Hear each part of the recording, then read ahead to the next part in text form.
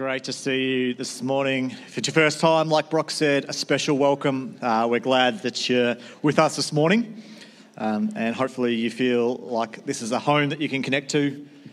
You've met someone and feel at ease. I'm going to be preaching from John chapter 4 this morning. If you've got your Bibles with you, if you've got your devices, you can flick them open. We're going to be looking at John chapter 4. We're looking at sort of the second half, the middle part of the story of the woman at the well in John chapter 4. Last week we talked about, who remembers what we talked about last week?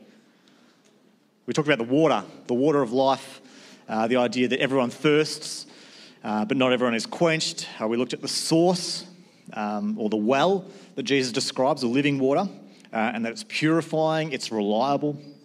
And we looked at the life, the eternal life that is promised, is more than just living forever, but it's talking about this purpose and love that Jesus gives. And if you missed that, you can find the service from last week on YouTube on our channel and catch up there. And slowly if you are a podcaster, we apologise that we've been a little bit behind in our podcast, but we're catching up. And so the podcast will be up to date. Brock has started doing that. Where's Brock gone? He's a tech wizard. So you can catch up on the podcast as well. Maybe not this week, but in a few weeks' time. All right, John chapter 4. Let's start at verse 15, and we'll read through to verse 30. It says this: "Sir, the woman said to him, 'Give me this water so that I won't get thirsty and come here to draw water.' 'Go call your husband,' he told her," this is Jesus, "and come back here.' 'I don't have a husband,' she answered. 'You have correctly said, I don't have a husband,' Jesus said. 'For you've had 5 husbands, and the man you now have is not your husband. What you have said is true.' 'Sir,' the woman replied, 'I can see that you are a prophet. Our ancestors worshipped on this mountain, but you Jews say that the place to worship is in Jerusalem.' And Jesus told her, 'Believe me, woman, an hour is coming when you will worship the Father neither on this mountain nor in Jerusalem. You Samaritans worship what you do not know. We worship what we know, because salvation is from the Jews. But an hour is coming and is now here when the true worshippers will worship the Father in spirit and in truth. Yes, the Father wants such people to worship him. God is spirit, and those who worship him must worship in spirit and in truth.' And the woman said to him, 'I know the Messiah is coming, who is called the Christ. And when he comes, he'll explain everything to us.' And Jesus told her, 'I, the one speaking to you, am he.' And just then his disciples arrived, and they were amazed that he was talking with a woman. Yet no one said, 'What do you want?' or 'Why are you talking with her?' Then the woman left her water jar, went into town and told the people, 'Come see a man who told me everything I ever did. Could this be the Messiah?' They left the town and made their way to him." Lord God, we thank you for your word this morning. We thank you that it's able to teach us and encourage us and challenge us. And God, we pray that it would do all those things. God, we thank you that it is true, it's reliable, it's life-giving to us. And so, God, we pray your Spirit might speak to our hearts this morning. You might unify us around your ideas and your truths and enable us to walk in them and step out in faith and obey. We thank you for your presence with us this morning. In Jesus' name, amen. How many of you have seen the show on TV, or I'm not sure where it is these days, Antiques Roadshow?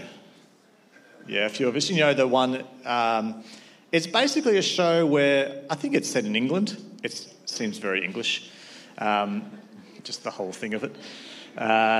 Basically, they have this field expo and people walk around and there's obviously cameras there, and they bring their old items to the Antiques Roadshow to be valued, you know, and try to work out whether this beautiful, ugly plate thing that I've got. I mean, they're beautiful, aren't they, those old china plates? If you like that sort of stuff. Anyway, they bring them along and they go, now, is this something that's... And then at home, you're watching and you're thinking, all right, is this going to be worth heaps? It's either going to be worth heaps or nothing. Like it's a 50-cent job or it's a $500,000 job. And so you guess, and then sure enough, the person with their British accent says, well, this is made in the Himalayan mountains from 16,000 years ago and crafted this way and made this way, and it's worth $10. There you go. And you were right or you're wrong, and you sort of guess the value of something. And I mean, it's a fun show. But it's interesting to me that, sometimes people can have something in their possession and they just think, oh, well, I'll get it valued. And they've had it in their possession maybe for, I don't know, a decade, 2 decades, maybe longer. Maybe it's been their family for so long and they've just kept it sort of in the cupboard at the back. They've forgotten about it and then someone mentions something and they think, oh, I remember I've got an old, it's just this shiny gold thing and it's just, a massive piece of a nugget or something and maybe it's worth something, I should get it valued. And they get it valued and then they're surprised, oh my gosh, this is worth so much. And as they have that realisation of what they're holding, it sort of changes everything. It changes their facial expressions and you could imagine what it would do if you were lucky enough to have something in your possession that you didn't realise was valuable and then were told this is actually worth heaps. And I want to talk about this idea that everything changes as you understand the value of the object before you. When you discover the worth of an object, it changes your relationship to it. You could have a piece of jewellery, maybe given to you, maybe handed down to you, and you've just kept it in your top drawer next to your bed for as long as you've had it. And then one day, a friend comes along and you've got a friend who's a jeweller, lucky friend, and you're shocked as your friend says, do you know this is like what you're holding here? It's like this is a jewel from the royal family from 200 years ago.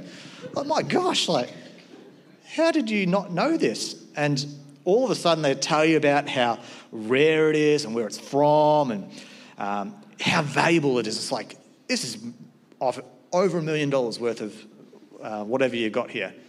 What do you do with that piece of jewellery? Do you just go, beauty, chuck it back in the drawer? Maybe some of you would. I reckon maybe it would change your relationship to that piece of jewellery. Maybe suddenly you would go, I'm going to just be very careful with this. I'm going to be very careful with where I put it. I'm going to be very careful not to let my kids grab it. It's not a plaything. Maybe I'll go invest in a nice big safe for it and get it bolted. Maybe I'll go get it insured. I'm going to start investing my time and my money. It changes my attitude. It changes everything, like my focus of my life. Like this could change. Maybe I don't have to go to work tomorrow. This changes everything. This changes everything.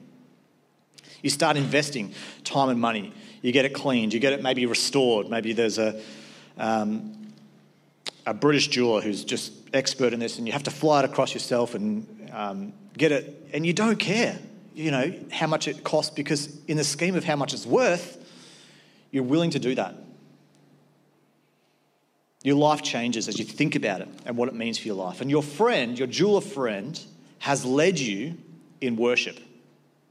He's led you in worship.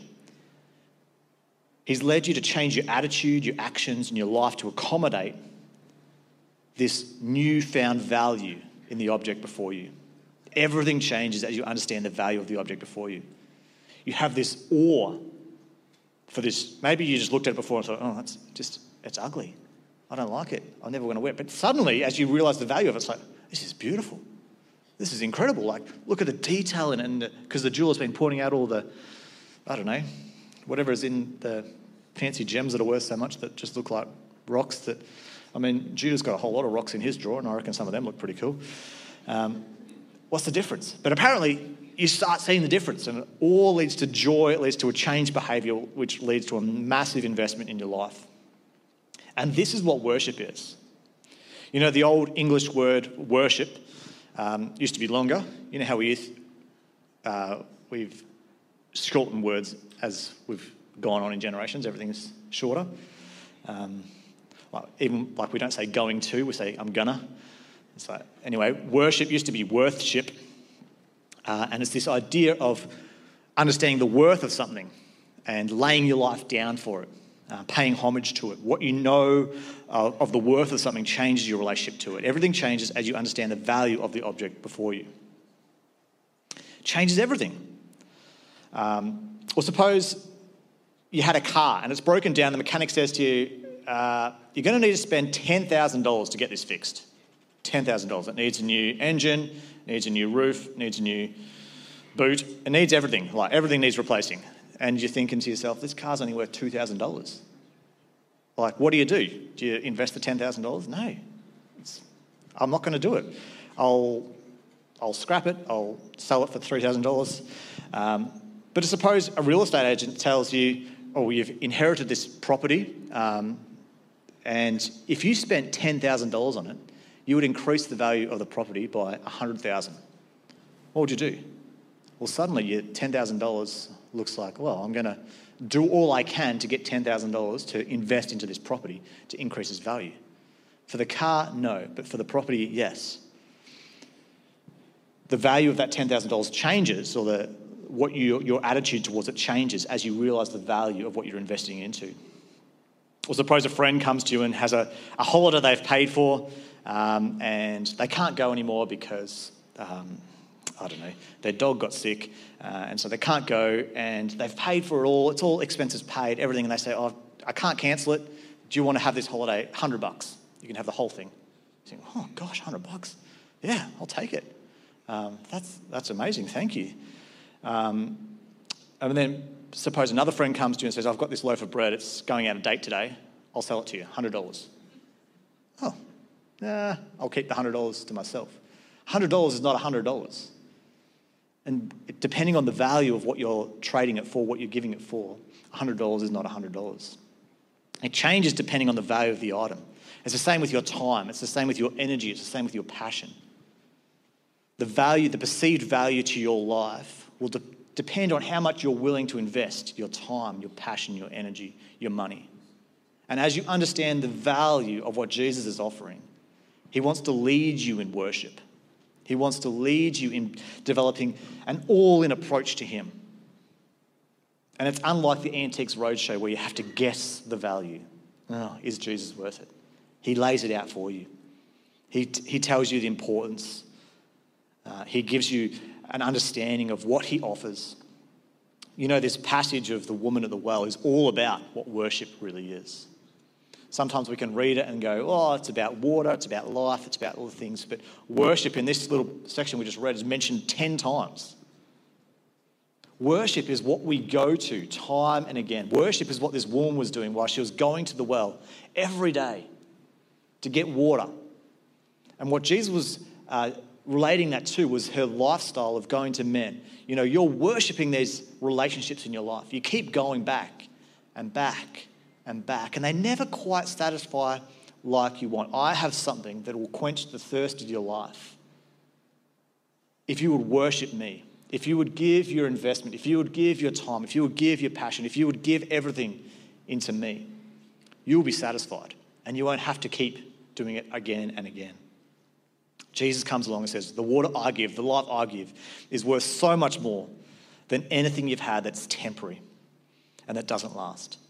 The woman has been worshipping with her life. She was sacrificing. She was sacrificing relationships. She was going out in the middle of the day, not speaking to people at the most inconvenient time. She was wasting her life. It was consuming so much of what she was doing and how she was living. You know, the water, the things of this world that we go to, they are finite. They don't last forever. They're not eternal. They are short-lived. Even relationships, which might seem lifelong, are short-lived in comparison to the eternity that Jesus offers. But the problem is we aren't always aware of the value of Jesus that stands before us. We're a little bit like children sometimes. I've got 3 children, and they've all got little special objects that are valuable to them. Whether it's a teddy, whether it's some gems in a drawer or some rocks found in a park. These items to my kids are so valuable. And if you went to one of my kids, I'll trade you that special item for this old house that I've got down the road. My kids would go, no thanks. In their minds, the item they have is so valuable that they can't comprehend the idea that something could be more valuable. Even though as an adult we can think, well, this would be a great decision for your life. Like, this would set you up in so many ways. My kids would hold on to that toy even tighter. How dare you try to take this away from me? Are you trying to trick me? You're trying to rob me? How ridiculous. Don't you know how this house or whatever it is that of so much more value could help your life in the future? It's way more value than a teddy. And sometimes we are like children. We hold dear to things that are of no value in comparison to Jesus. We wouldn't dare let them go. We hold on to relationships, we hold on to experiences, we hold on to money, we hold on to whatever it is. And in comparison to Jesus, they are of zero value. And Jesus is saying, it's time to grow up. It's time to not invest your whole life into this thing that is temporary, that is finite, that is limited in its resource, but come to me. But we can only think of the comfort that we have in the moment of holding that teddy, rather than something abstract, something like an eternal God, a Jesus that we can't physically see. We don't have the right sense of proportion of the value. Everything changes as you understand the value of the object before you. We are called to worship Jesus by coming to him for our life, by coming to him for everything we need. Earlier in the year, back in February, we talked about this passage for a few weeks. I don't know if you remember that. If you don't, that's fine. I forget some of the messages I preach too, so I'm not upset if you forget them too. But we started the year talking about this idea of spirit and truth, because this idea is found in this passage in verse 24. God is spirit, and those who worship him must worship in spirit and in truth. That the way in which we worship, the way in which we come to God, is to be in spirit and in truth. And we looked at this idea because it's a challenge for all of us, because I think for a lot of us, we are wired one way more than the other. We are more inclined to, to look at truth, to be a bit more analytical, to be a bit more logical. And a lot of commentators and theologians look at this story in John chapter 4 and they compare it to John chapter 3. And the differences or the parallels of, you've got Nicodemus in John chapter 3, and Nicodemus comes at night, the woman comes in the middle of the day, and Nicodemus is a teacher of the law, and the woman at the well is a Samaritan woman. And there's all these sort of contrasts and parallels, and how I see how Nicodemus comes as someone who's like analytical and logical and after the truth and what's the right answer and tell me how it's really supposed to be. And the woman is coming and experiencing something of Jesus. And we need both. We need the spirit and the truth, because sometimes we come and we are, I don't know if we're right or left brain, I can't remember which is which side. Those sorts of ideas, we're more wired to go with the logical, analytical side of things, and some of us are more creative and feeling-based. We looked at some of these ideas that some of us are more wordy, some of us are whimsical, some of us are spiritual, some of us are scriptural, some of us are more worshipping, some of us more word-focused, some of us more creative, some of us more logical, emotional or analytical, experiential or understanding. We're after the atmosphere of something, or we're after something more thought-provoking, something more relational, something more task-focused. And one's not better than the other. Don't look at that list and say, wow, it's better to be on that side than that side. That's not the point. The point is that we're all wired differently, but God wants both. He wants both of those things, the spirit and the truth, to come together for him to worship, for him to be worshipped. And even in our denomination, sometimes we are just attracted to the same type of Christian that we are. I just want to be around all the, truth-based, Bible-based people and all these spiritual, people that are praying and believing for miracles, like, I don't know about that sort of stuff. I'll just teach me the truth. And then other people are like, well, we need to pray more. We need to be believing in the Spirit more and seeing miracles happen. And, there's too much time focused on Scripture. But can you see that we need both? God has maybe wired you one way to help others grow in that area. And maybe you need to learn from others in the area that you don't focus in as much. Spirit and truth. It's like a spectrum. And for some of us, we'll be on one side, some of us will be on the other. Some of us, you might think, I don't know if I'm on one side or the other. And that's great. Fantastic. So often we can just get caught up focusing on the one thing that we are focused on at the expense of the other and thinking others should be more like us. But we need both things. We looked at this idea of perspective, that two tracks of a train track, spirit and truth, they don't meet until you lift your eyes, that we need to lift our eyes together and look at where they're taking us. They're taking us to worship the Creator. We need both together, side by side, to take us down the road of faith and worship. Not to neglect one for the sake of the other, but to have this living water, this real change, real impact, worship. What is most valuable in our life? What we sacrifice for, what we talk about, what we live for, what we get our worth from? What these things that we know and what these things we experience. It can't be just one or the other. You can see the value in something begins as we understand, as we know. And then when we know something, it changes our experience of that. We need the truth of it, and then we need the Spirit at work in us. Like I said, John 4 is really about worship, what we hold most valuable in our life. And therefore, what we get our worth, or what we get our water from, where we draw our life from, our satisfaction from, our sense of meaning and purpose from.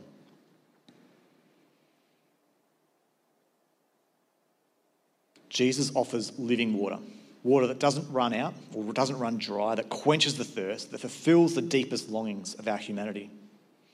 And the conversation sort of takes a turn at the start where they're going to the water, and then in verse 16, Jesus says, "Go call your husband and come back here." And she says, "Oh, that's a bit awkward. I don't have a husband." You can just imagine her mumbling that under her breath. And he's like, "Yep, you've correctly said that you don't have a husband. You've had 5. And the man you now have is not your husband. What you've said is true." Here we begin to understand what truth is. That Jesus is pointing to truth. Truth is not just about knowing what's right, but it's about authenticity. Jesus is saying, I want you to be authentic with me. I want you to be real with me. Truth is not just about knowing the right answer, but it's coming as you are. Coming exactly as you are. I know who you are already. So don't pretend to be something. Don't put on a mask. Come as you are. Be authentic. I love you as you are. Yes, there's things you need to change. Yes, there's transformation that needs to happen. And we'll see that. But come as you are. Don't hide any part of your life from me. Come as you are. Truth is authentic in our approach and understanding the truth of what God wants as well. The woman was caught, but she wasn't caught in a moment of shame from Jesus, but rather a moment of grace. You see, Jesus always comes with truth, but he always comes with grace. When we began the series in John, we looked at John chapter 1, and how is Jesus described in John chapter 1? Let me remind you, in verse 14, the Word became flesh and dwelt among us, and we observed his glory, the glory as the one and only Son from the Father, full of grace and truth. Jesus confronts the woman with truth, but at the same time giving her grace for her current reality. And then we begin the Spirit to begin to work. "Sir," the woman replied, "I can see you're a prophet." It's almost like she's trying to change the subject here. Like, okay, this is a bit awkward, but I can see you're a prophet. Our ancestors worshipped on this mountain. You say we should worship in Jerusalem. And they go on talking about worship. And so from a place of authenticity, the movement of the Spirit is able to help this woman to begin to experience who this man really is, to experience who Jesus really is. And Jesus says, this is the kind of worship that the Father seeks. The Father is looking for not one following a formula or going to a certain location, but one who comes in truth, one who comes in authenticity, and one who comes in spirit. One who comes chasing after the knowledge, the truth of God, as well as encountering the living water, the Spirit of God. Remember when Jesus offered living water, it wasn't magic water. It wasn't just never-ending water, but it was this living water, alive, to be experienced, to be life-giving. And then what happens? And we'll look at this more next week, but there was this transformational aspect of this experience in verse 28. It says, then the woman left her water jar, went into town and told the people, come see a man who told me everything I ever did. This is a woman who has just been coming out in the middle of the day, hiding from everyone because she's ashamed of what she's been doing. And now she's going back into town. Come, this man told me everything I ever did. And you can imagine she's probably telling everyone what she really did, who she really was. Come. And they're like, what is going on here? Could this be the Messiah, she says? So they left town and made their way to him. Some of the objections some of us more logical, analytical, truth-seeking people have to the experience of the Spirit is that we might say it's just an experience and then it's all hype, and then when it dies down, nothing changes. And that can be true. That can be true. But what I love about this story is that it was more than an experience. It was transformational. And how was it transformational? I want you to notice this. That the catalyst for transformation was best harnessed in the moment of experience. Have you ever had moments where you've had this amazing experience and thought, oh, I need to do this more. I need to change this. Or I need to make this. And New Year's resolutions are great for this because you have this moment of like, oh, it's a new year. Like, what could I change? I could change my whole life. And some people try and they make 100 New Year's resolutions, and then by January 2nd, they're like, oh.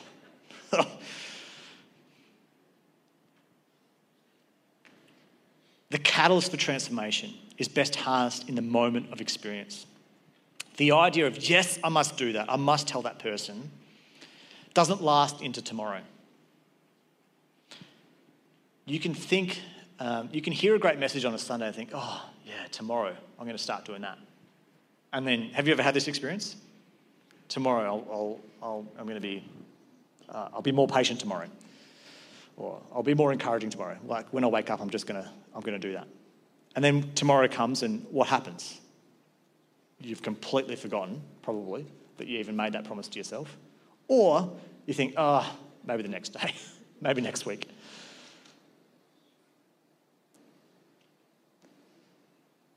When we have the Spirit at work, I believe these are the best times to make a transformational change in your life. This is what the woman does. She has this experience of Jesus, and immediately, what does she do? It says she left her water jars. That was significant. She was like, I'm leaving this behind. There is something to drop here, and there is someone to tell. I can't wait until tomorrow. Like, I can't take the water jars back to town and then, like, it was that moment was the moment for transformation. That moment of the Spirit at work. Now I need to make the decision. Not tomorrow, but what can I do now? Don't delay and miss the catalytic moment that can bring transformation to your life and the lives of those around you. Imagine if this woman didn't take that moment to make that decision. She just thought, oh, that's a nice idea. I mean, we probably wouldn't be reading about it. And maybe Jesus did have interactions like that where people thought, oh, that's a nice idea. And they just carried on their way. But the woman, the town is transformed. The people around her are transformed. Not only her life, but so many others.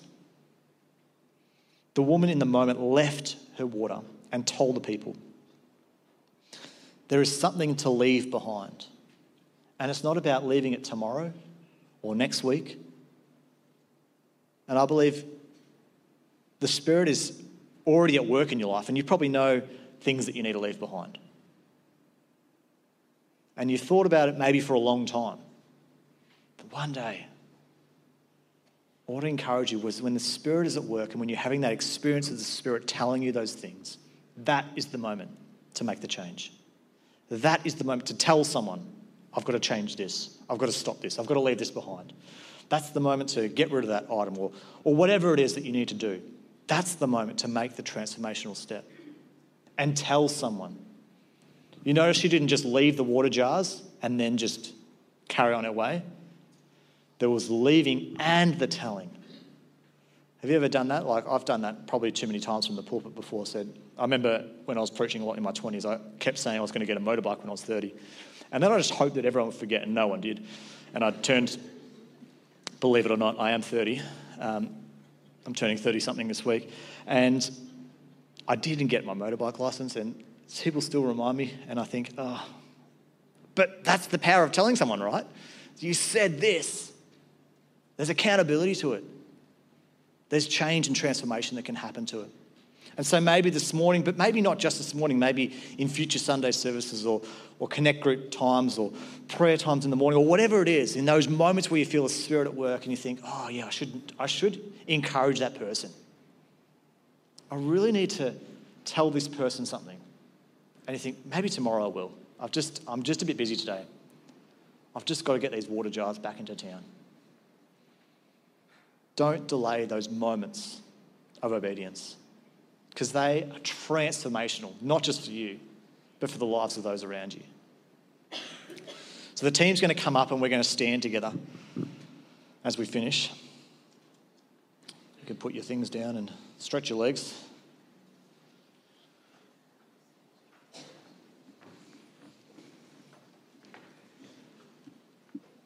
And what is it this morning that you feel that, is there something to leave behind? And is there someone to tell? Maybe during this last song, you need to make a transformational decision, something that's going to change. And it might not be as amazing as what this woman is in going into town and telling everyone what you've ever did. Maybe it is. And maybe you can't see what the transformation will bring. But maybe during this last song, you need to text someone something. I need to make this change. You need to tell someone what it is that you've experienced. My encouragement is don't wait till tomorrow. Don't wait till this afternoon. Do it now. Do it now. Take the moment the Spirit is at work in your life and decide now is the time. I'm going to obey when the Spirit is asking me to. I'm not going to delay. So God, we come before you this morning and we thank you for your word. We thank you that it's able to teach us and change us. But God, I thank you that you allow us to cooperate with your Spirit. You give us the grace to come to you as we are, and you put the offer out there. And you're gentle with us. You're loving with us. And God, I pray this morning the people that have heard your Spirit speak to their hearts, maybe for the first time, but maybe it's just been a message on repeat. God, I pray that you would give them the boldness and faith to take that step of obedience this morning. God, that they would not delay.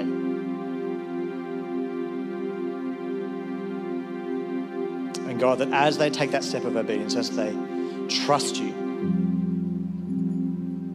God, that they would see the transformation happen, not just in their own lives, but in the lives of those around them. God, as they let go of the things that they've been holding on that don't really have the value of you, they would lead others in the true worship of Jesus. So God, we take this moment just to pause and surrender afresh and ask you to have your way. Change us, God. Help us to see the value of Jesus and help us to put everything, all that we have, at his feet. We love you so much and we pray this in Jesus' name.